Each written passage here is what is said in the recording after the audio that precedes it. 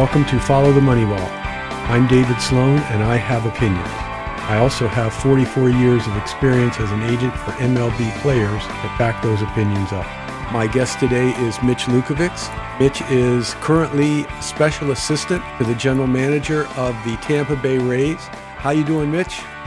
Never been better, David. Thank you. That's very good. So, I've always felt the best place to begin a story is at the beginning. So I'd like to share with my listeners a little bit of your background. I know you are from Pennsylvania, and you obviously played baseball. That was where you and I got together. You were my client, and a very good one. I wish I had more Mitch Lukevicses in my client list. However, my listeners don't necessarily know, so I'd like to get into that a little bit. Obviously, like many people, you played ball from a very early age. Were you always a pitcher? Always a pitcher. Really? From little on. It just happened I could throw harder than most, and when you throw harder than most, that's where they put you. Uh-huh. And did you only pitch? No, you pitch, play shortstop, maybe on occasion outfield, but throughout high school, when you're in Little League and high school, Teen League, Connie Mack, you always played two positions. Then when you got into college, my first year at Penn State, pitchers hit my first year, and Then they got rid of it and had the designated hitter in my sophomore year. So say somewhere in 1974, pitchers stopped hitting. But when you're a kid, you play multiple positions. Right. And you know what? I enjoyed the heck out of it. It was a lot of fun. Right. Before you got to Penn State, obviously, Pennsylvania has always been a hotbed of athletic talent. Did you specialize just in baseball, or did you play other sports as well?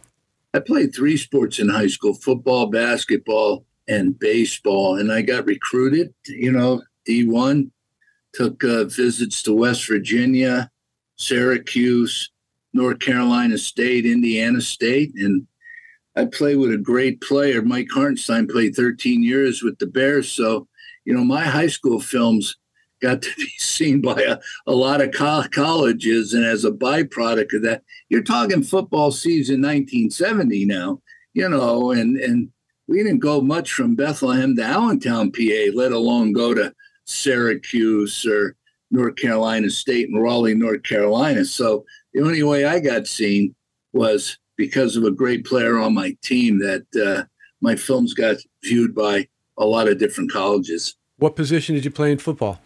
Well, I was a running back, and then I was a defensive end. My junior year, being a running back, I was a defensive back. But my senior year, they moved me to defensive end. I was long and lanky. Uh-huh. So that position actually was pretty much fun. Go get the quarterback. Yeah. Defense was always better than offense. Oh, yeah, I thought. yeah. I'd much rather hit somebody than get hit. No question about that. So basketball, were you a guard or did you play the front court? Oh, we were forwards. I was 6'2", and we had the guy that I talked about with playing football, he was the other forward. He was 6'3", 235, so that was great. And you must have beat a lot of teams up. Well, we had a decent year, not a great year. There's always someone bigger and better, but when you're in Pennsylvania, you played multiple sports simply because of the weather. When you're in Florida, you can play baseball year round outside, but here you go from football to basketball to baseball to summer basketball to summer baseball, back to football. It's great. Right. When you're 15, 16 years old, what's better? Yeah. Nothing. Yep. You had school. School's always a priority, but when you're out of that classroom, you're on a ball field somewhere. Didn't matter what the weather was. Right. Now, your parents, I assume, were supportive of your athletics. Extremely. And I come from my dad wasn't the athlete of the family, but my Uncle Ed, he was a 3-year letterman, a pitcher at the University of Pennsylvania. My Uncle Al's kid in our other high school here, Freedom, was the first athlete of the year at Freedom High School in Bethlehem, PA. I call him my uncle, but he's my cousin Bill. He just passed away, and he was the first 1,000 point scorer in the Lehigh Valley here in Penn State. He's in the Moravian College Athletic Hall of Fame and played with the great Pete Carrill. And So I come from a family of athletes that maybe I got a little luck with the gene pool, David. Definitely. That's a hell of a track record. Yeah, yeah. So tell me this, strictly, talking about high school and limiting it to baseball, because again, that's where you really flourished. Did you play against guys who went on to pro ball or college ball? Well, in football, yeah. Baseball, not so much. We're talking 50 years ago, Oh, Dave. yeah, And yeah. the sports scene back then compared to now is quite different. In football, Tommy Donches was a senior when I was a junior. He went on to Penn State and played a little bit for the Bears and I believe the Buffalo Bills. So you were around these athletes. Chris Barr, longtime NFL kicker, was at Neshaminy and kicked off to us. Well, in those days you couldn't return them if you kicked. They kicked it in the end zone, Yeah. and so you were around really good athletes the entire time. The exposure was different because we didn't even have fax machines back then. So I don't even know how we got seen, but you enjoyed every minute of it. It was a highlight. Back then, they barely had the post office, Mitch. Yeah. Pony Express, right? Yeah, exactly. So you graduated high school, and I assume Penn State was not the only school that recruited you for baseball. Well, baseball, they didn't recruit. Football recruited. You got more exposure. But, David, I went to Fort Union Military Academy the year after high school. Right. And for my senior year in high school, for my entire football season, I was 16. I turned 17 that December. So, you talk about 16 as a senior football player. Yeah, that's right. You're underdeveloped. You're young. Yep. School was average, so I went to prep school, and then at Fort Union, I thought that was the greatest place in the world. But for the right people, it is, and it was a wonderful education. But how did that happen? How did you wind up leaving your home and going to the prep school? Well, Bob Buffman, my head coach, used to be head football coach there. Right. And being young and being an average student, everybody thought it was in my best interest to take a year off and go to the prep school. So I played football and I played baseball there. Right. I signed with West Virginia, with Bobby Bowden was the head coach there. Wow. And I broke my thumb in an all-star football game. My dad said, maybe you start thinking about baseball, not football, because baseball wasn't, it's not like today, with Mike Trout here in New Jersey, you have much more exposure.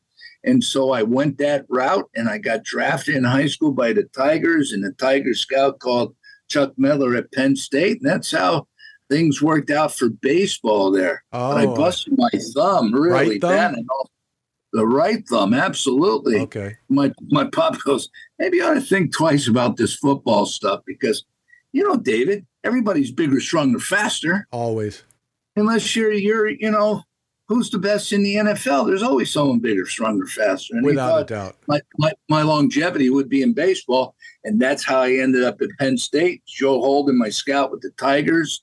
I didn't sign with that big bonus of $3,000, and then thought that if I got my education paid for, my dad had an 8th grade education. My mom graduated high school.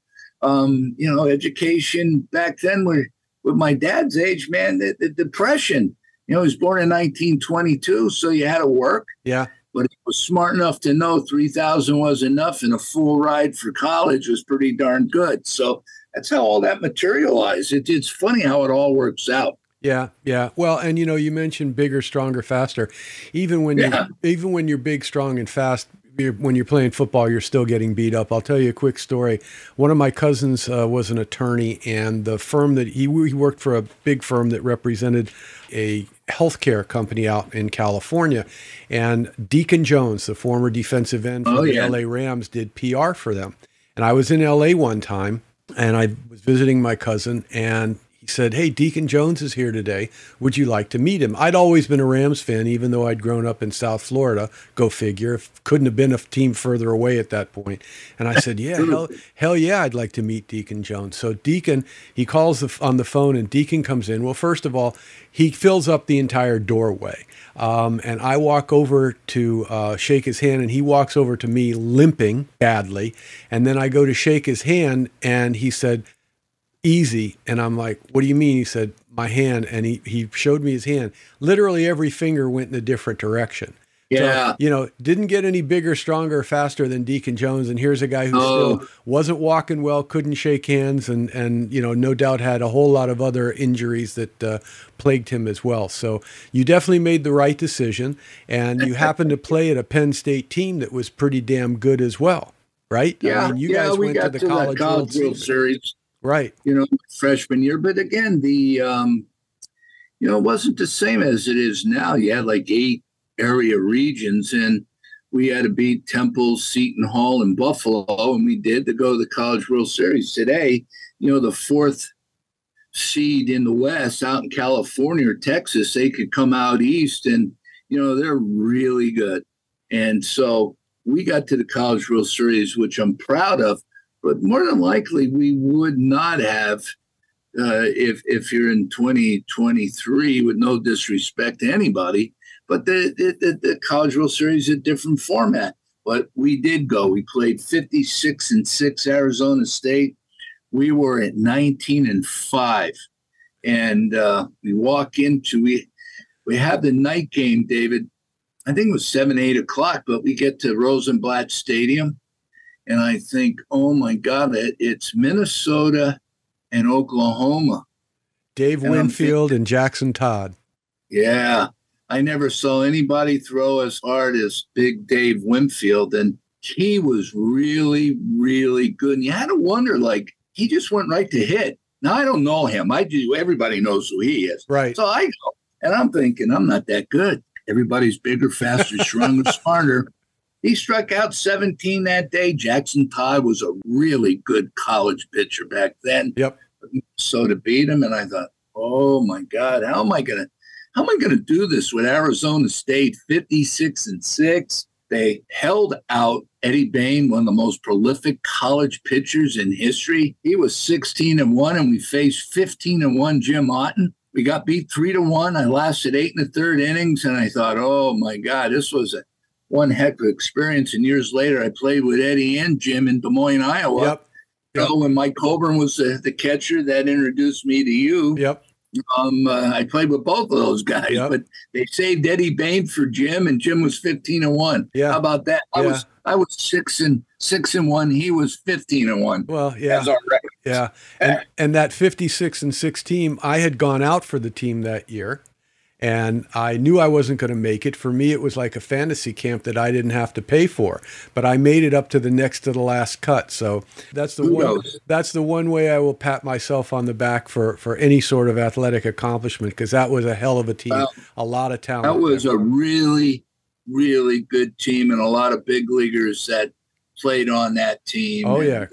It was special. I never thought getting beat was an honor, but getting beat 3-1 and lasting 8 1/3 as a freshman, I thought, well, that's pretty good.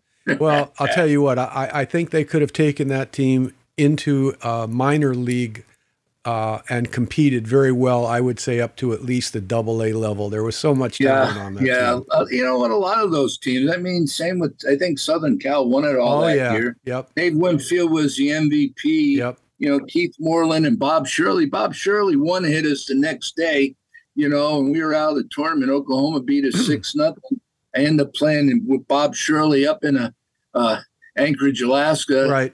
The summer of '74. But what great exposure, and holy cow. That SC team, they had Freddie Lynn, Rich Dower, Roy Smalley. God, who else was, and the pitchers on that team, was Busby on the team that year, or had he graduated already? I wasn't sure. How about Randy Scarberry? Yep, Scarberry, Busby. Scarberry was on my Des Moines sec, and Sec Taylor. But at some point, Randy Scarberry, Eddie Bain, and Jim Otten were on the team. in with my Alaska? AAA team. In Iowa, yeah. Well, they also had Pete Redfern on that SC team who pitched in the big leagues. I mean, the talent was just unbelievable, absolutely unbelievable. That was a vintage year for college baseball. So eventually you get drafted by the White Sox, and they offered you an enormous signing bonus, I'm assuming. Well, it would be enormous today, about $2.6 million. Back there, it was $17.5 in my last year at Penn State. So, that enormous bonus was like, wow. Yeah. Well, I think I was 34th pick overall. So, today it's like 2.65. I don't know. It's different day and age. Good for the kids today. Well, back then there were. Look, I recruited the Cubs #1 pick in 1975, a guy by the name of Brian Rosansky. They signed him. Signed him for $40,000. I wonder what Harold. They said like Harold Baines. He was the #1 pick for the White Sox shortly after. I think the rumor was that Bill Veeck signed Harold, who is in the Hall of Fame now. Yeah, $40,000 as well. Yeah, a left-handed hitting high school outfielder from St. Michael's, Maryland. Yeah. Yeah, no, it was a different world back then. I mean, when I first got into the agent business, I can remember clearly calling players up that were first-round draft choice prospects, second-round draft choice prospects. They were afraid to even talk to me because they were afraid that if it got back to the team that they were talking to an agent, that the team wouldn't draft them. With David, too, I don't know how it is today in a sense, but I was honored to get drafted. I got drafted fairly high. I wanted to go out and play. I never thought about, if I don't get, 5,000 more, I was going back for my senior year. That wasn't the case. The case was, give me the best you can. I'm ready to go and take my chances. It didn't work out as well as I would have liked, but you know what? In the end, it was okay. So you weren't going to hold out for life-changing money as the term goes right. these days. Like I said, when I got drafted in high school, a couple of years earlier, it was $3,000. And, I got my college education. Yeah. So when I did sign and I went from my first year, I went from the rookie league, the Gulf Coast League, right to AAA, 6 weeks. I was writing Dear Mom letters. Mom, I can't believe how hard they hit the ball here. And that was our home, Des Moines, Iowa. And Tony La Russa was a player on our team. Pete Lukevics, former Cy Young Award winner, came back, from the big leagues. Billy Parsons, I think, was the rookie of the year. Chet Lemon was a third baseman on the team. Larry Doby Johnson, Lamar Johnson, Manny. You can remember it like yesterday. I was like awestruck. Yeah. And then I didn't do well, went to AA, and, I got back eventually to AAA. But I was a good amateur, and it was a challenge in pro baseball. It really was. So you played how many years before you decided that management? 6 years, and then Dave Dombrowski, that March of '81, they're going to release me and offered me a coaching job in the same conversation, which, I just got married in January of '81. This is March of '81, teaching jobs, which I was saying that I did go back my first 2 years of pro ball because Bill Veeck didn't have money. We didn't have instructional league. And I did go back, and best thing I did, I got my degree at Penn State because without it, I couldn't have been doing what I was doing in the front office without it for all those years. So that worked out well. But Dombrowski offered me that coaching position in the same breath with being released. And I've been in it since April 1981 and 2023. It's a long journey, David. It is. So you're a lifer. You are a lifer, no question about that. 49 professional seasons this year. Wow, that is great. That. Yeah. Not many people seen a lot of good athletes, a lot of good people. The older I get in it, the harder the game is. It really is a hard game. Someone throwing 100 miles at you and it moves and you have to hit it. And it's just not that easy as all the fans think. But the good ones can do it, and we try to get everybody to reach their full potential. We can do that. Then in player development, we're we're happy. Right. Well, once again, I'm talking with Mitch Lukevics, the special assistant to the general manager of the Tampa Bay Rays. And Mitch, tell me this. You were a coach for how many seasons before you went into the front office? Well, let me see here. I think 6 years I coached. Okay. I was in 3 years with in the golf extended program, the Gulf Coast League, and then 5 years, and then two in A-ball in Appleton, Wisconsin. Then we all got fired. It was 85. We all got fired. I was an instructionally pitching coach, and I'm out of a job. And I'm thinking, oh my God, now what am I going to do? And Roland Heeman, the great general manager of the White Sox and one of the best human beings on the face of the planet, trying to get a job, and he's fallen short. Instructionally went late, like in November. So you're out of a job. There was a regime change, and Hawk Harrelson came in and had Alvin Dark come in as his farm director, the longtime San Francisco Giant manager. And they fired all of us. We were out of a job. And then all of a sudden, Steve Novarita calls me. He was my pitcher in the Gulf Coast League. He was in the office. He said, "What do you think about the office?" I said, "You kidding? I got a wife, 2 kids, and a mortgage, and I'm out of a job." So I went in the interview with Howard Pizer. I got the job. Before you know it, I'm in. Thank God my father had 8th grade education, proved out to be like he had a PhD, better go to school, that. And before you know it, I'm doing workers' comp. I'm doing, I'm doing immigration. I'm doing budgets. I'm doing expenses, scouting, player development. I'm ordering equipment, medical supplies. And, the 11 years as a player and certainly a coach on the field helped assist that. And basically, common sense and logic. I wasn't involved with player movement or anything like that. It was pure administration. So I learned that end of the business as well. And I got lucky. I'm out of work. I was going to look for a teaching job. There are no teaching jobs. And again, I'm in it 49 years. I got lucky. So that was you need luck sometimes, David. That was your graduate school. Yes. What was your first title? I think I was minor league administrator. Minor league administrator. Okay. Yeah, and I did it all, and then I had to do the budget, Oh my God, I had to do like a 450 page assumption sheets. And then you had to meet across Jerry Reinsdorf and Eddie Einhorn, our owners, and you had to do a first draft, second draft, a final draft. I was nervous as hell. I never did a budget. Thank God. The budgets, you don't have to have geometry. You don't have to have extensive math. You have to be able to add 300 baseballs times 30 dozen equals. You got 400 line items, add them correctly. But you had to turn the page. Every assumption sheet, which had to be over 400, you had to talk to the owners about it. I was scared to death. Really? So you were presenting to Einhorn and Reinsdorf? Right across the table. What was that like? He had 3 books, nerve-wracking, and I knew Jerry a little bit. He always wanted you to call Jerry because I was a player. So, I got to know him a little bit, but still, you're talking intimidating. The owner of the Chicago White Sox, Eddie Einhorn, owner, very nerve-wracking because I had to do it 3 times, first draft, second draft, final draft.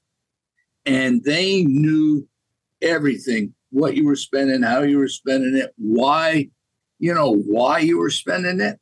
Yeah, it was quite the education, and which we all learn in every business that we're in. Whatever we do, we learn and we grow, and that was certainly nerve-wracking, but really well worth the experience for me. Well, you had some pretty good professors between Roland Heeman and Einhorn and Reinsdorf. You had some pretty good professors to learn from. Yeah. And then I played for Tony La Russa 3 years. So he's a Hall of Famer. I always laughed. I played with a Hall of Famer with Harold Baines, and I played with Harold Baines. I played for Tony. And of course, during my Yankee years, I had Mariano Rivera and Derek Jeter. So we got to get to that in a second. But I know. I'm not trying to get ahead of anything, but I'm just saying how lucky I am. I understand, really. But let's not miss out on giving you some credit. That yes, you had some pretty good professors, but you also had to have been a pretty damn good student as well, because I'm sure that there were other people that were there at the same time who didn't wind up as a special assistant to a general manager of a very successful ball club as well. So let's give you at least a small pat on the back as well, Mitch. I like small. Small's good because you surround yourself with good people, and all collectively is why they call it a team. Right. Collectively together, you do some good stuff, David. Right. So you started off in administration with the White Sox, and that was for how many years before you became? 3 years. 3 years. Okay.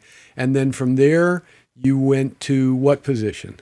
I went to the Yankees from there. Now, director of minor league operations. But my first, 3 years was all administration. George Bradley hired me, who was a scout for us with the White Sox. He went over there as vice president of player development and scouting.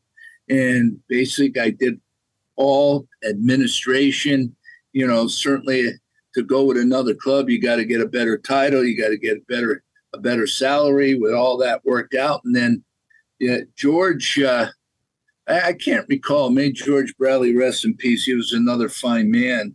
And I don't know if he resigned or he got fired, but either or. And then Bill Livesey and Brian Sabian came in my life. And that was awesome from a player evaluation, learning more baseball than paper.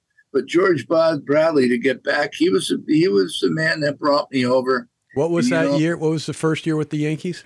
1989. 89. Okay. Yeah, so I was with the White Sox from 75 through the season of 88, and 89 comes on with the Yankees. But George brings me over there, and I'm basically in administration, and I screwed up something. George, I got to tell you, I screwed this up, And you can tell he was on the phone, Mr. Steinbrenner, because his hair was messy. He's probably in his head.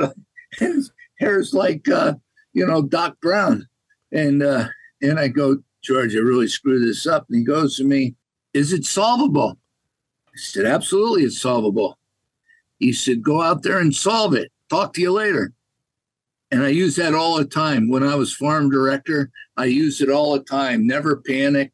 A hot knife through butter, nice and easy, never scream, never yell. And I use it. I've used it a lot in my lifetime. You learn from everybody, David, and I'll never forget George Bradley for that. He's not there anymore, and I'm with Brian Sabian, and I'm with Brian Sabian and Bill Livesey. My whole world changed. It went from administration to player evaluation. Then I become the farm director, and Bill Livesey was my mentor. And player evaluation, process, procedure, profile, changed my whole game around from what I thought I knew and found out how much I really didn't know, to take that Yankee experience to another level and then get to another organization, the Tampa Bay Devil Rays, and then Rays with that experience to parlay that into a long career. Yeah. Well, again, Livesey and Sabian, both, like yourself, baseball lifers with outstanding reputations who had been in many, many different roles. I mean, Sabian, when I first met Brian, he was a general manager of the Giants. That was my first contact with him. And he wasn't there by accident. Brian Sabian was a very, very sharp person. He didn't miss very much. So once again, it seemed that now you're getting your PhD. You first got your master's. You got your master's with Professor Heeman and Professor Dombrowski and Professor LaRussa. Now you're getting your PhD from Professors Sabian and Livesey and Bradley. And you're going into a different phase of your career, as you say, evaluating players. Night and day different, David. It's interesting. That's, in baseball, we have 30 teams, but they go about their business 30 different ways, leadership. This guy's different from that guy. This guy believes in this. That guy believes in that. Everybody thinks it's the same, but it's not the same. And you can see it. who's involved, the ownership's involved or not involved. And let me tell you, the key to everything is a great owner. And that's what we have with the Devil Rays and then the Rays here with Mr. Stuart Sternberg. And without that, it's a hard challenge. It really is. Well, and you had experience of going from the White Sox, who, as you said, Bill Veeck was, let's be generous and say he operated on a shoestring. And you went from there to the Yankees, where money to a great extent was no object. And particularly back then, this was when free agency had just started in '74. And Steinbrenner realized that the way for him to have the great equalizer was to use his pocketbook and buy players that maybe the minor league system wasn't quite developing yet. But correct. You were involved back then of changing that around. So 89, 90, 91, I'm assuming you saw a tremendous change in the players that were coming through that system, correct? Absolutely. Yeah. And then, with Bill Lizzie taking over, Brian, like you said, left to go to San Francisco with Bob Quinn, and then later took over for Bob Quinn. Right. And then Bill was the man in charge of player development and scouting. We were in Tampa. Gene Michael was up in New York in Yankee Stadium during those years. But that whole thing changed because Bill was over scouting, Bill was over player development, and he tied both of those departments together. We got the right raw resource. We had a plan on how we wanted to develop these players. And before you know it, my goodness, Derek Jeter, Mariano Rivera, we had Bernie was in the system. Brad Ausmus was in the system a year, but we got Andy Pettit. We had Russ Davis from Hueytown, Alabama. And I could go on and on and on. Yeah. Paul O'Neill. Tell you about how those trades for Joe Girardi and Tino Martinez and Paul O'Neill, but Bill Lizzie had a plan and a process behind everything. And they've written books about it, actually. Yeah, literally. And so I was lucky to be a part of that, to learn that, and then come to the Rays, which, after we all got fired by Mr. Steinbrenner, me, Bill, Kevin Elfring was our coordinator of scouting. We got fired, Buck Showalter, and I come to the Rays, and I had the choice of being a Gulf Coast League pitching coach or join Brian Sabian as a special assistant out there. And I took the pitching coach position because I wanted to be around home more. And I think it was the best decision I made. I didn't take the money. I didn't follow the money. I didn't follow the title. I got back to grassroots baseball. Mike Hill with Dan Jennings was in the front office in scouting. Bill Lizzie was over there. And that's how I got to the Devil Rays. And then after the first year, because we had a team in the Gulf Coast League, the Devil Rays, Tom Foley and Dennis Rasmussen led it with Howard Johnson. Hojo led a team in Butte, Montana. And then they added, because we were expansion, Dave, they added 2 more teams. At that time, they got me out of coaching and asked me, would you want to come into the office? And of course, you know what? Hey, you want salami, you get salami, no problem. And Michael Hill, who was in administration, and he's done a nice job with Colorado, and certainly the Marlins, who was a GM, and now he's in the commissioner's office. He went solely for scouting. I was solely in player development and did that till 2006. So it was almost 10 years between being a farm director and getting my second chance of being a farm director with the Rays, and under new ownership with Mr. Sternberg and Matt Silverman and Andrew Friedman. So, well, that was what changed the Rays from a horrible team to the consistent player factory that they have become. And that's one of the main things I wanted to talk to you about. What does it take, in your opinion, because the Rays have never had a big budget to operate with, but yet they have consistently done as good, if not a better job, of developing players than any team in baseball. And they've taken assets they had as players that for whatever reason they evaluated were not long-term solutions, and turn them into long-term solutions by trading them to other teams that had placed a higher value on them. What was the key difference, let's say, between the way the Yankees evaluated and developed players and the way that the Rays evaluated and developed players? Because, again, if you look at those two organizations and the success that the Rays have had with a very limited budget versus the Yankees, let's call it lack of success with pretty much unlimited budget, it's night and day. So, David, if you're asking about the development part of it, there wasn't much difference between what we did with the Yankees and then when I took over as farm director, because I learned what worked. And then I brought it to the Rays about process, procedure, and having experience as a player and having experience as a coach. How do you treat people? Now, the evaluation of players and obtaining players, it's night and day different, where they did with the Yankees go out and buy players, and they still do. Right. With the Rays, it's really terrific evaluation on what we do and how we value players and assess the valuation of a player and all players. And that changed considerably when we became the Rays under Mr. Sternberg, Matt Silverman, and Andrew Freeman, certainly now Eric Neander. How you value players, and that is significantly different. But how we develop players on the field and what's important, what's not important, wasn't much difference, actually, because really? If it wasn't broke, why this is what I learned, and over the years you learn what you did not want to do. I just know in the minor league system, you have to have a lot of patience, and there's a lot of failure. And, we in the minor leagues, you have the potential to perform, but in the big leagues, you have to perform.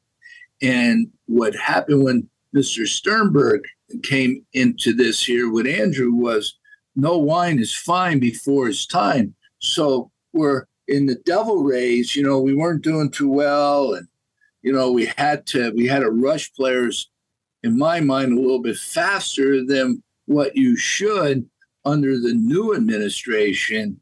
No wine is fine before his time. We were to take our time.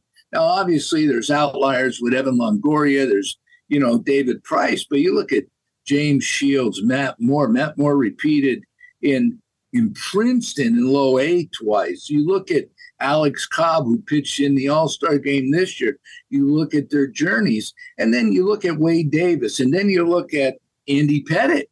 They had similar track records. You look at Derek Jeter and how he went through the farm system, and then what we did, we kind of, mimicked that type of stuff, where no wine is fine before it's time. It's like this, David. The geniuses maybe can go from first to fifth grade to 12th grade, but most of us got to go from first to second to third to fourth. Well, okay, you do have outliers. Wander Franco's an outlier. Delman Young was an outlier. Man, when he came to us, he was the number one pick in the draft, signed a major league contract. He went to low A. Charleston, he only hit 25 home runs, 116 RBIs, and hit over 300. Who hits 100 RBIs these days in the minor leagues? And one team, well, today you play a half year, you do good, you move to another level. You do good, move to another level. But, we were lucky back then that our ownership was behind what we did. And that's everything. Because if you don't have that, you're going to panic. You're forced to do things you really do not want to do, David. Right. Well, and you mentioned the difference between now and then. And one of the things that blows my mind, back when I first got into the agent business, I had some clients that were pretty damn good players in AAA and couldn't sniff the big leagues. In particular, I represented a player by the name of Skip James. Skip had come out of the University of Kansas. He was a first baseman, but he could also play the outfield. And Skip had at least 2 years in a row where he hit over 300 in the Pacific Coast League. Didn't have great power, but he was a very good defensive first baseman and hit over 300. Couldn't sniff the big league. Couldn't even sniff the big league roster. Then a third year, he was back in AAA. And he was doing really well. And I think what finally made it possible for him to get to the big leagues was there was an injury at the big league level. Had it not been for that, he'd have been in AAA again. Now, you got guys that are being called up from AAA, hitting 255, and the press can't stop talking about what a good hitter they are. And that just, to me, is mind-blowing. Now, I'm sure analytics possibly plays a significant role in that evaluation of that 255 hitter, and they look at his exit velocities and his launch angles and things like that and say, well, he's got the capability to take that to the big leagues, and if he can replicate that performance, he'll be successful in the big leagues. But that versus a track record of a guy consistently being successful in the minor leagues, I mean, to me, it just seems like the balance has kind of gone out of whack. So, I can add this to that, David, to add on to what you're saying. Matchups have everything to do with it too. You know, you could be performing very well at the AAA level, but if you're not the right matchup, you know, for that big league team, whether you're right-handed hitter, left-handed hitter, same thing with pitching, right-handed or left-handed, you might be doing better, but the other player's going to get called up because we're so in the matchups today. And the game has changed, and, you know, it is what it is. It's not like, okay, the best guy in AAA, he has a 1.2 ERA. They got more statistics, underlying stats, they call them, at 1.25 ERA might not be the same. You might not get called up. Someone could have a 4 ERA and, okay, underlying statistics. But because if he's a left-handed pitcher and you're facing maybe a predominantly left-handed big league team, you're going to get called up. That's how the game is, and I don't think there's anything wrong with it. But let me tell you, it's so different from years ago. The best guy would get called up, or the best performing guy. That's how it is. Yeah, well, everybody knows it, David. Everybody knows it. That was when you had a lot of major league teams relying on the sporting news stats in order to figure out who was coming up, because they weren't the sophistication level wasn't much beyond that. We know everything about everybody. We know every pitch, where it's located by every umpire. You know, we have a lot of data today, and you know the use of all this good data and the human eye coming together is the perfect plan. Can't have one, you can't have the other, but when you get both, that is where you can have success. Yeah, true, very true. So tell me this. I had many clients that always complained about this other guy got called up instead of me. And the reason he got called up instead of me was because he got a bigger bonus to sign. How much of a factor from the perspective of player development and administration, how much of a factor was that in terms of who you recommended as far as getting called up? My impression from people I've spoken to in that position was, once a guy signed, we didn't care what he signed for. All we looked at is what he had done since he walked in the door. That's absolutely right. The bonus never came into play.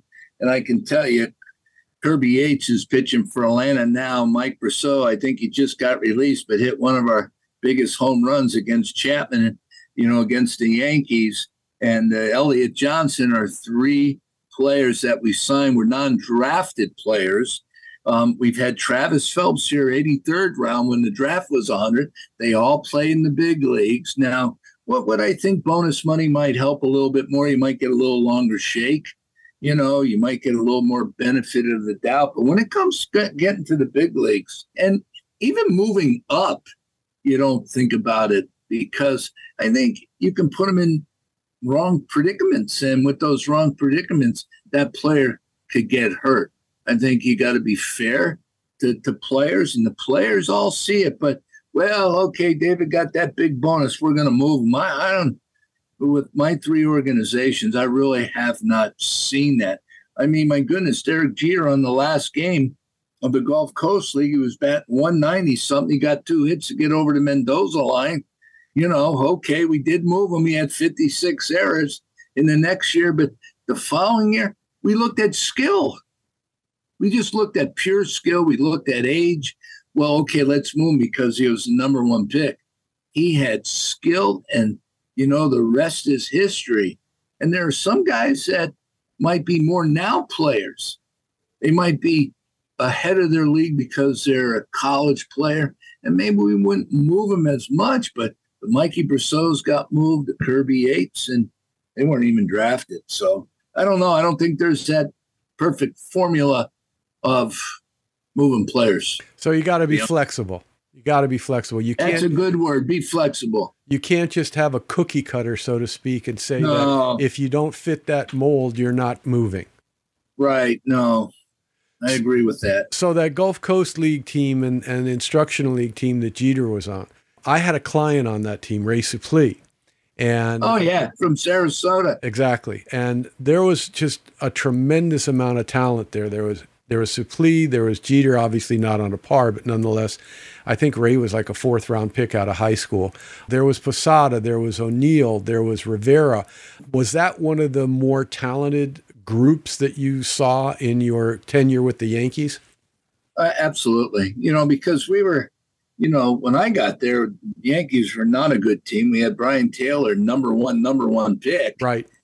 That's not a great place to be when you have the number one pick. That just tells you had a lousy year the year before.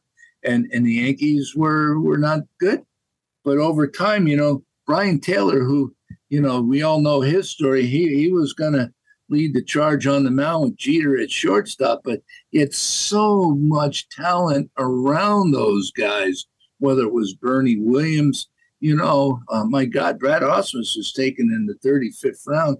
Great athlete, couldn't hit a basketball with a Bodor, kind of learned how to do it, and he ended up 18 years in the big leagues. We took Russ Springer on a flyer. He was hurt. Would have been a number 1 pick, but he was hurt. We took him in the 8th round or something like that. And my boss, Bill Livesey, goes, we're going to challenge our medical team. We're going to challenge them. Then we're going to challenge our pitching coaches.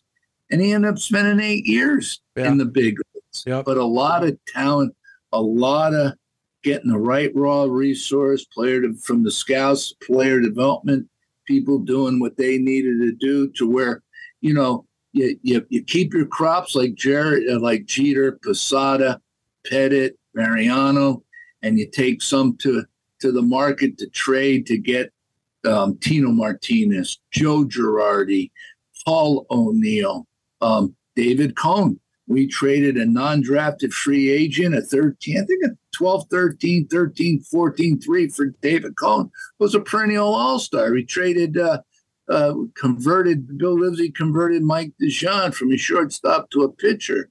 And he went in a trade with, I think, Steve Shoemaker, a 4th-round pick to get Joe Girardi. So, there's a process behind this.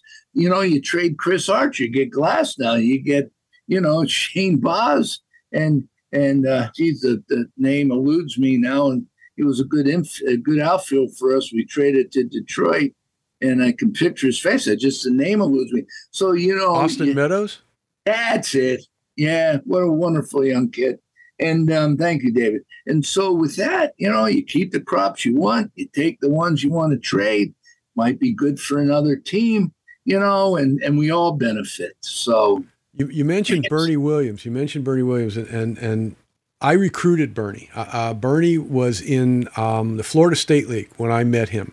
And got together with him in Orlando, actually. The Yankees team were playing there. And how nice a guy was he? Great. I mean, what Bernie Williams he ran like a deer. Those strides were so long. He did it so effortless. But I can say the guys that I mentioned, whether they, the Yankees and all those young men that I mentioned, and all the young men that I mentioned with the Devil Rays and Rays, every one of them, they're as good of a person that you want to meet. They were better. I always said Derek Jeter was a better person than a player. He's in the Hall of Fame. Yeah. He's a Hall of Fame person. Well, I mean, Evan, David Price, you name it. They were really good people. They all really worked. Very rare do you find players that are just not nice and don't work, be successful, David. Well, there's a correlation there, really. Well, to me, character was always what separated the men from the boys. Because Absolutely. Eventually, if a guy's a good player, he's going to get to the point where he's having so much smoke blown up his ass. People telling him how great he is, and women throwing themselves at him, and money now comes into the equation when they get to the big leagues. If it's not a high character individual, sooner or later that is going to have a corrosive effect on their personality, and there's no way that can't translate to how they play on the field as well. So I agree, and the guys that I've seen that you're talking about really don't make it to the big leagues, or there are few, at least when I'm talking from my experiences from the White Sox, my former teammates, some of the guys I coached, like Bobby Thigpen, my goodness, what a stud human being. And all the guys from the Yankees to the White Sox, Yankees have this mystique about them being a little pompous, and they're the Yankees. I can tell you none of those players acted like that. They were good people. They were good baseball players. And every one that I mentioned to, I can mention 1,000 of them, B.J. Upton, Carl Crawford, Josh Hamilton was a fabulous, gifted athlete. He just ran a little bit astray, but my memory, he was a league MVP. He was fabulous. And he wasn't, like, as a teammate, a bad person. He just, we're all born different, David. We all, and I'm not trying to pick on Josh Hamilton. We're all born different socioeconomic backgrounds. Part of what we do in player development is to get them in line with what we do. So they're a teammate. They understand what a teammate is. And when they get to Kevin Cash, they know how to behave so we can function as a team, and we can, bottom line, win games. Right. Definitely. Now, we've talked about money a little bit. I'd like to talk about it a little bit more in terms of the way that it has changed the game now versus the way it was years ago. When you and I first got into the game, first of all, the media coverage was not what it is now. There were, back then, generally, even at the big league level, there were, even in towns like New York, Chicago, or LA, there were 2 or 3 newspapers that covered the team, and that was it. Now you've got those same 2 or 3 newspapers at least, and you've got 25 websites that cover the team. So everything is magnified tremendously. Yes. And in terms of TV, back then, again, you had one game of the week on Saturdays, and that was about Tony Kubek and Kurt Gowdy. No, Garagiola. Or Kurt Gowdy. And Kurt Gowdy. Right. Yeah. So now you've got every game on every day for every team on MLB Ticket. And as a result of that, things are much bigger, and I'm using bigger in air quotes here. What effect do you see that having in terms of the effect, if you will, on the individual players? Because yes, the guys are making more money, the teams are making more money, but in terms of the overall effect that the money created by that media focus, the effect that has on the individual players. I don't see a lot like it affects players. I think what comes down to it, David, players have to get on that mound, whether they make 30 million or $1 million or league minimum. Players do not like to get embarrassed. They take their pride, their pride in what they do as a profession. Nobody wants to get embarrassed. So they take, give or take, we're all different. But they take the craft pretty darn serious. Where the money comes in now is in the minor leagues, where, my goodness, the pay's better, the housing, is better, the food significantly better. Everything is significantly better in the minor leagues. Does it change anybody? No, but it's long overdue, and we're happy it is, not 1978 style. But when you come to the big leagues and even the minor leagues, everybody wants to work, everybody wants to play, give or take individuals. But my goodness gracious, no one wants to perform and not perform well. even if they're making 30 million a year. I mean, I wouldn't want to not perform in Philly or New York. True. And if you don't perform, boy, oh boy, it's a tough go. So they all, they strap it on regardless of how much money they make. Well, I had kind of a different experience in that when I first got into the agent business, money was a factor because everybody wanted to get what they could get. Right. At the end of my involvement on that side of the game as an agent, it was so much more of a factor. I had so many kids who, and when I say kids, I mean kids, high school kids, 16-year-old high school juniors who in effect had already picked out their place in Cooperstown where their plaque was going to go. And, I met so many parents that used the term, if my kid doesn't get life-changing money, that it made me want to vomit. My comeback, Yes. to that in many instances was life-changing money. If your kid signs a baseball contract for $1.50, it's going to change his life. If he goes to the Army, it's going to change his life. If he goes to work at a gas station, it's going to change his life. What in the fuck are you talking about life-changing money for? Parents seem to see the kids in one of two ways, either as a meal ticket or as a way to jerk off their egos, to be able to tell another parent that their kid played travel ball with, my son got more money than your son. Now, you mentioned a player previously, Brian Taylor. And for the people listening who don't remember who Brian Taylor was a big left-handed pitcher out of North Carolina, I believe, who threw very hard and was taken with the first pick in the first round of the draft and signed a major league contract right out of high school. And the expectations for him were sky high. And part of the reason that the expectations for him were sky high were his family. His mother was involved in the negotiation of his contract. And, his mother had made statements basically saying that he was going to pitch in the big leagues right away and all the rest of this stuff. And then Brian Taylor's career was essentially cratered when he got into a bar fight protecting his brother. So here was a kid, and at the time, he was underage. He shouldn't have even been in a bar, and he gets into a bar fight protecting his brother. Well, good for him protecting his brother, but nonetheless, bad for him being in a bar fight when, he shouldn't have been in a bar to begin with. But money was the big thing in terms of Brian Taylor. He signed for more money at that point than any player had in the history of the draft.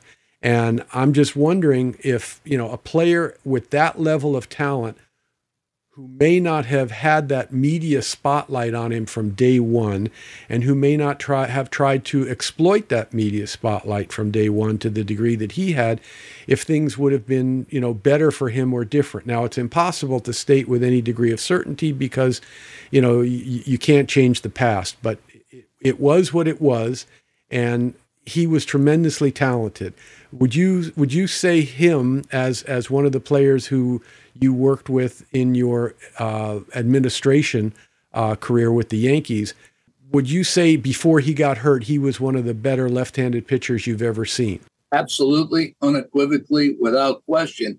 And I have to say this, David, because I was in contact with someone within the last month, 2 months, on a story about Brian Taylor, and we all thought it was a bar fight, but it wasn't in a bar. Oh, it wasn't. The record be corrected. Okay. And he was Aiden's brother.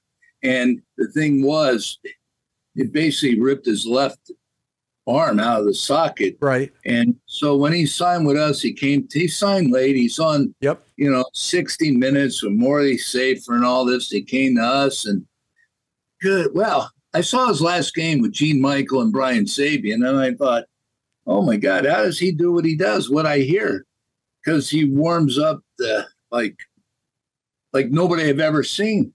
And then the first pitch of the game was 96, the second was 97, the third was 98 on the knees, and it was just phenomenal. Tall, lanky, 6'3", must maybe 180, I don't know, maybe 190. So now the negotiation's a little bit tougher. We end up signing him, and he comes to instructional league, and it's like, oh my God, he cannot hold a runner on. He doesn't know, field a bunt. Everything other than throwing the baseball over the plate, he was not accustomed to because he struck out that many in high school that he wasn't exposed to it. So, okay, we get through that. Spring training comes, goes to Florida State League. What does he do? He leads the league in strikeouts. Now, he was an older sign. He was in like Gary Sheffield. They were 19 years old as a senior sign. And then he goes to Double-A. And his numbers were not as good, but a lot of strikeouts, a little more walks. But in the Florida State League, David, you know the Florida State League, I thought he was like a rock star. Lakeland would be sold out. You know, every city would be sold out. They want to see this phenom. And I'll never forget being in New Britain, Boston, New Britain, the Yankees. He couldn't get out of the bus. They're calling him every name in the book, and they're tugging on him, and it was a lot for a young man from New Bern, North Carolina, Beaufort, North Carolina. And I thought, oh my God, and they're all over him. He's warming up in the bullpen like 8 feet away from the bleachers. Well, his Double-A year wasn't as good, and then as we all know, the fight, and it's really sad. When I talked to this other gentleman, you know, a month ago, I thought I was going to lose it because I thought Brian Taylor was just an innocent young high school kid that was gifted. He without, I wouldn't be derogatory, it wasn't worldly, David. Right. You know, it's a little, and he wasn't little, but he was from this small community, a little naive, very shy, and a wonderful, wonderful young man that God gave him this gift. And on one incident in life, boom, took it all away. And I think about it, I get a lump in my throat.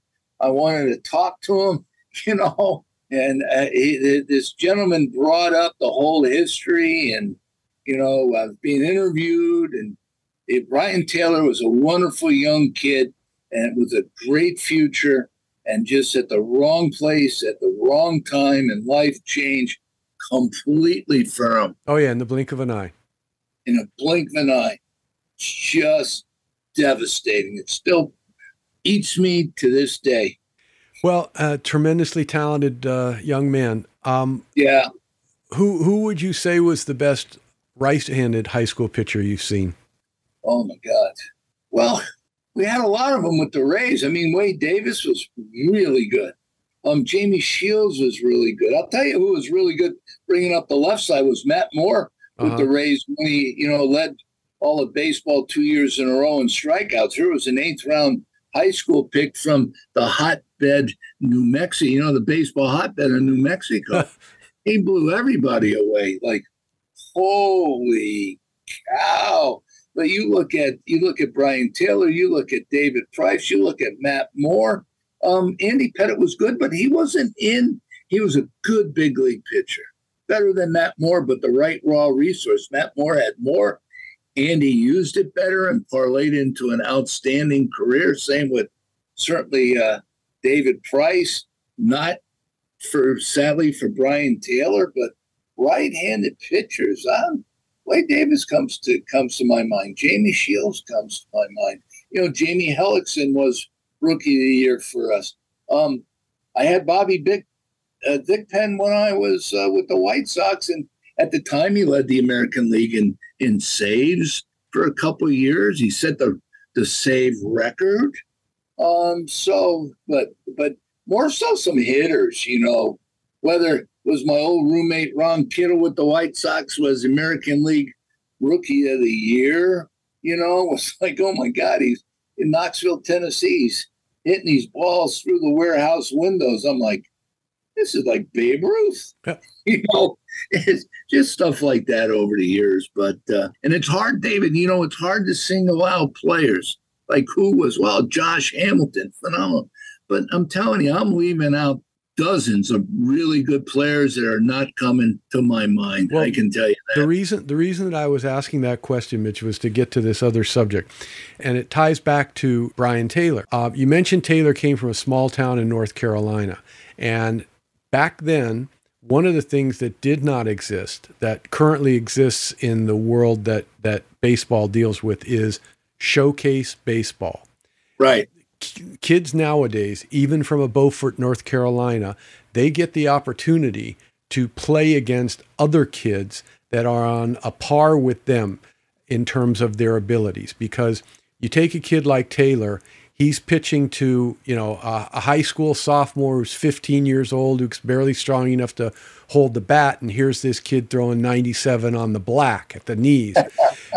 Whereas, he throws the same pitch in a showcase tournament to one of the outstanding hitters in that class.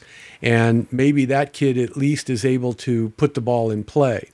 Do you feel that that is an asset in terms of both scouting and player development? Absolutely. They definitely come hand in hand, David, without question. It's amazing what scouts do, and they look at you at 7. They look at a player at 17 and have to project, like, what are you going to be like in 21? What type of body type do you have? Well, let me tell you, it's fairly clunky now. What do you think it's going to be when you're 22 years old? Clunkier, thicker. But what these guys do for a living to evaluate not only the skill, the bat speed, the arm speed, the foot speed, what type of person is he? It's amazing the job scouts do. I think it's just definitely the hardest job in baseball with by far. I think player development can be hard at times because you're dealing with different personalities. And you have to learn to be a teacher. You have to learn to break down a different subject and break it down so everybody could understand. You know what I'm saying? The players, like humans, we learn at different speeds. So if you're a teacher that only teaches for one speed, you're not a very good teacher. And so between the scouting and the player development and the blending together is really, it's an art, and it's not easy to do. Or you would see more players in the big leagues that are coming, that are developed internally. True. And I think it's tragic what's happened over the last 10, 15 years, the way that scouting staffs have been absolutely gutted by Major League Baseball teams, where it used to be that, teams had a multitude of scouts who were covering virtually every part of the country. And now it's not like that so much anymore. Now you've got... I can say, not to interrupt you, David, I can say for the Tampa Bay Rays, we are not in that group, that we do believe in scouting. We do believe in player development. We believe not only in the amateur scout, the international scout, the professional scout. When certain organizations shut down their pro scouts and wanted to get it all off of video, we increased ours. We changed our guys changed the format for all this to be more modern than when it was 30 years ago. So, and it all stems from ownership and upper management and their vision and how they foresee the future and what they want to invest in. And I'm happy to say we're not one of those teams. And I think we have greatly benefited from those decisions. Well, and the proof of that is what's happened on the field. The Rays have put a consistently competitive team on the field with a budget that ranks in, I'm being generous here, the bottom third of all baseball teams. That's right. And nonetheless, they've been able to compete with the biggest budget teams in baseball and be very, very competitive, very competitive. And that's really... David, it's not easy, but it's fun. I mean, it's fun. Yeah. And when you beat the juggernauts, David and Goliath, I always say these teams that have the kind of money they have, they ought to be 162 and all, and never had the luxury. And but okay, what our guys do, they're serious as anybody I've been around, and they make very smart decisions. And revenue is important for us because of the attendance, which has gotten a little bit better. But it's fun when you beat the juggernauts. It really is. Yes, definitely. Well, hopefully you have your crystal ball handy for this next question. What do you see in terms of the future as being the biggest challenge and the biggest benefit coming down the road for Major League Baseball? Wow. The biggest challenge for Major League Baseball? I don't know. They have everything. Maybe expansion. Is that going to go through? I know, a couple teams need stadiums, and what's that going to be like? I mean, the sky's the limit. I mean, it's a big business. I think I thought I read $13 billion a year. Yeah. I don't even know how to answer that. I mean, they have everything. I mean, I'm always looking, because I'm minor league, Mitch, for, they're having our two teams back. Everybody knows how I feel. We lost Princeton and Hudson Valley, and it hurts in the development stage. Like I said, you do not go from first to fifth grade to 12th grade, and you need to have that ladder system that we do not have. And then we do not play games in these young levels on Wednesdays. And, we're spending the same amount of money. We win games. We just would move around players to get other players more of an opportunity. That would be my wish. I know you didn't ask that. Maybe No, but you pinpointed the challenge. The challenge is adapting to the new format in the minor leagues, because it used to be where every team... We all have to get used to it. We all have to figure it out and thrive in it. But, when the Phillies can sign Trey Turner for $300 million after they signed, certainly Bryce Harper for $300 million, or the Mets, who they since traded Scherzer and Verlander, and they're making $40 million. Why are we on the same, minor league playing surface? If we wanted to have X amount of teams, and if our owner wanted to have it, why couldn't we? But all of baseball complains about that, to be honest. And you know what? That is a challenge, and what it is we have to figure it out and do better. But if I had my wish, if I can wiggle my nose, I would do a few things different. That's for sure. Well, but and I'm not in. I don't have that. I don't have that capability. I hear you. And having kids that are in their second year, let's say, of pro ball, and their first year was basically a half a season, and now instead of playing at a level where they're with other kids similarly experienced, they're playing in leagues where they're playing against kids that have had 2 full seasons. Yeah, it's and with the draft being later, okay, I recognize all those issues, but we're getting kids 10 innings in their first year. We're getting, we traded Kyle Manzardo to Cleveland, right? I think his first year he got 50 plate appearances. Well, Fernando Perez, his year got in Hudson Valley, I believe, 275. So the development table is way different. And let me tell you, you can't rush development. Everybody grows at different pace. And when you have the different grades, I say grades, which means levels, when you have those levels, you have a safe place to put kids in. Let me tell you, like I went from the Gulf Coast League to AAA. My man Roland Heeman, I love him to death. But that was a tough go. And you put players in competition that they're, for the most part, not ready. The journey of player development is longer, and there's more bumps in the road. Yeah. Well, one of the biggest flaws that I saw from my perspective as an agent was it seemed that baseball was afraid to let players fail, that they felt that failure would damage their confidence to a degree that it would not make it possible for them to succeed in the future. Whereas I always felt that players could learn as much from failure, if not more, than they can learn from success. Who doesn't fail in this game? You hit 300, you fail 7 out of 10 times. We all fail. Baseball's a game of failure. Every stat is based on failure. I don't buy that so much. We just need to put players at the right grade level for their sake. And when you put them three grade levels above, again, for the outliers, for the Delman Youngs or the Wonder Francos or the Evan Longorias, you have those outliers, but for everybody else, it's a tough,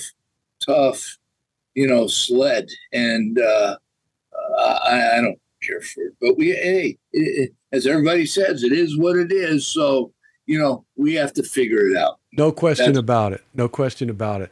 Well, Mitch, I'll tell you, I've taken a lot more of your time up today than I thought I was originally going to do. I'd love to have you back on and continue this conversation. And, I know you have a million more stories that my listeners would love to hear. I hope you would agree to come back sometime when you're not too busy scouting or traveling. I really appreciate it. I've loved catching up with you today.